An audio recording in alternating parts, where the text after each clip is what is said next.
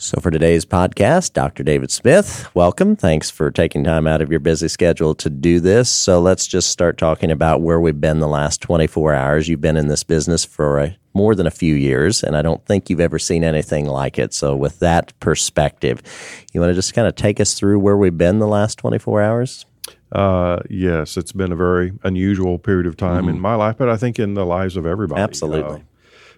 38 years in education, and I've never seen anything like this before. Right. You know, we had been planning for multiple weeks and having conversations very regularly throughout that time. But Monday, they clearly ramped up, and really this has just consumed us this week. Yeah, there's no doubt about that. And, you know, I think, too, I was asked recently about feedback we've heard. I think not only the steps we've taken, the press conference you were part of yesterday with local government and health officials, just seeing organizations, the NBA, the NCAA, all these events being canceled, I think people realize this is important and this was a necessary step. Completely agree. You know, prior to that, and I would say Tuesday or Wednesday, things started to shift. They shifted in a way that I think the public then no longer thought, well, this isn't going to happen to us. This happened someplace else. I think the NBA, canceling that gets people's attention. It really does. Major money involved there. Maybe it's unfortunate that it took that for people to realize that this was a serious thing. I think the message that I'd like to continue to communicate is that while this is serious, there's not reason to panic. There is a reason to be prepared. There is a reason to be aware of your surroundings and to know what actions you should take now. I think that's a different thing. So I don't want people to shift from, well, this isn't going to happen from us to, oh my God, it's Armageddon. That's not it. It's just be logical, thoughtful, and balanced in your approach. And the conversations we have been a part of with health experts, we have truly heard time and again, being proactive rather than being reactive and waiting till you have a confirmed case is the best approach based on what we know. Absolutely. First of all, there's no vaccine and there's no immunity built up to this. So then you really have two main areas to focus on. One is prevention, and then as prevention continues to take hold, and that should be uppermost in our minds. Then the other aspect of this is social distancing. So prevention, and then how do you stop the transmission? So we canceled schools clearly because that was the recommendation of health experts in Van Buren County. Definitely.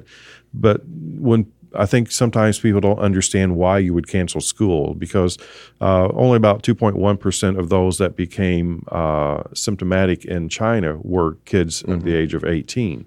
So it's not that kids have tremendous adverse health impacts from this. It's that they are tremendously efficient transmitters of the disease. Right. And then it spreads. Absolutely. So if that is one of the two primary areas of trying to get a handle on this virus, then you just really need to separate people. So it is so important that people, specifically teenagers, don't view this as an opportunity to go to the mall or to hang out with their friends. Or ever pack a movie theater or that type of thing. That is not what this is about at all. It is to stop the transmission of the disease so that our community members can stay safer. Well, and I think, for example, we were at a meeting of local government and medical professionals the other day, early this week, and I think it became abundantly clear to others as you were speaking that we're not just looking, of course, we're worried about our own students and our kids, but we're also looking about all of our staff. We have 3,400, and then all the families, and then the greater community, because one person can end up spreading, and when we have almost 23,000 students plus another 3,400 staff, things could change quickly if we don't try to contain things. Yes, this is not a decision that anybody enters into lightly. No. When you send 26,000 individuals home, then you understand that it's going to have tremendous cascading effects. Especially in a community our size. Right. And I certainly feel for individuals that didn't realize that last Friday was their last basketball game and they didn't know it. Or that they've been planning for 4 months for the spring musical and they had one performance, if they had that. Right. That rips your heart Well, as an educator, you know how hard people have worked for those events. And I feel for those individuals. But I also know that I want kids to be able to hug their grandparents in several months and know that we did everything we could to keep vulnerable populations safe and healthy. Right. So let's just go forward quickly to make sure, because our commitment this entire time is to make sure people know where we're at, what's happening. So, and you tell me if anything's off here. So we are closing our facilities today, which is 5 o'clock Friday, if you're listening to this today. Friday the 13th at 5. Today, Friday the 13th, 5 p.m. It is a school facility closure. Next week, then, is virtual learning. Correct. So we're going to have our kids, as they've done in the past when we've had a virtual day for winter weather, right? That's really what we're basing next week on. Absolutely. So a little different because that tends to be shorter over history. This is unique times, uncharted territory. Right. We're going to do it for a full week. Then we have spring break. Yes, I want to back up a little bit please. To the learning. I understand that that's not a perfect world, but we're not living in times that are usual. Right. It's not just black and white out of a manual. Unique. Right. Our whole goal for next week is to make certain that kids stay actively engaged in some kind of learning atmosphere to the best of our ability. So parents and everybody understand that it is going to look a little different, but the whole purpose is to keep kids actively engaged in cognition. And it's going to look a little differently whether you have a kindergartner or whether you have a junior in high school. Absolutely. Sure. So we have spring break then scheduled for the week after next, which Correct. Of course that's always been scheduled.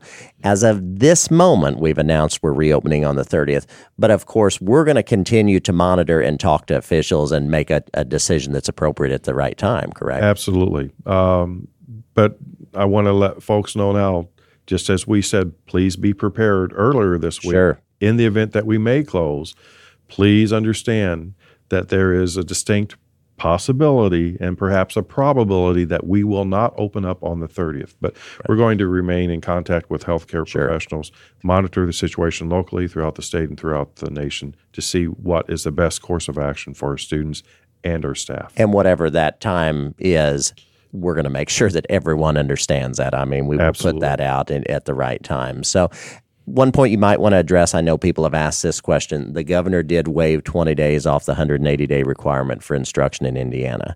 We're using virtual learning next week. Some people have said, why didn't you just go into the waived status? Right. You want to touch on that for parents? Sure. There still remains a great deal of uncertainty about the virus. So we wanted to conserve the days as much as we possibly could. So the 5 days this coming week through virtual learning will not count against the waivers. So if we have to prolong the closure or extend that closure from March 30th on, then that would be when some of those 20 waived days could potentially be utilized. Right. And I think finally, I know it might be helpful for you to reassure people too. You have felt so confident as a resident of this community for the conversations you've had with other leaders this week. Been a resident and citizen of Vanderbilt County my entire life. And to me, if I would have just been a spectator during the events that unfolded yesterday, there would have been immense pride. And there was, because our elected officials had one focus on their mind and all. And what is it that we need to do to make certain that everybody in Vanderbilt County can be as safe as possible, understanding that this is going to inconvenience a lot of folks. Absolutely. But at the end of the day, safety was uppermost and making certain people stay safe.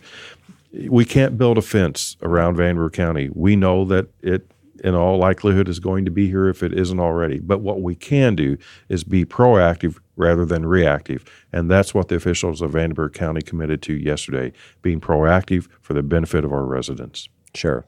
No, that's well said. I don't know that we said this. Let's make sure we say this. We're going to be following protocols for deep cleaning on all of our school facilities during this facility closure and school buses.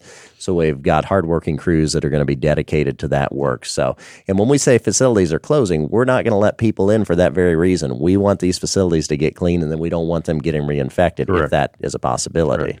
We're still processing a few things, perhaps for essential personnel for our community in terms of medical and emergency services. Oh, sure. But those would be the only exceptions. Okay. Last thing I would say is make sure if you need information on this, we're putting everything on our EVSC website, which is evscschools.com. As always, we're very active on social media, so follow us on Facebook and Twitter for the latest information, and we'll be communicating with emails, phone calls, and texts should we have urgent information to get out. Anything else we didn't say that you'd like to get out? Just one final thing. To our teachers, to our staff, thank you. What else do you need to say? I mean, you're exactly right. I just want the public to know our staff loves our kids. Well, sure. We're taking care of our kids, and we're taking care of our staffs so we can take care of our community. Sure. And we're all in this together, and we appreciate Absolutely. the diligence and the patience of all our parents and families, because this is a challenging time. It's something we haven't seen before. That's right. Okay. We'll get through it. We better let you go. You've got more work to do today before the end of the day. Just a bit. Dr. David Smith, thank you for stopping by. Thank you so much.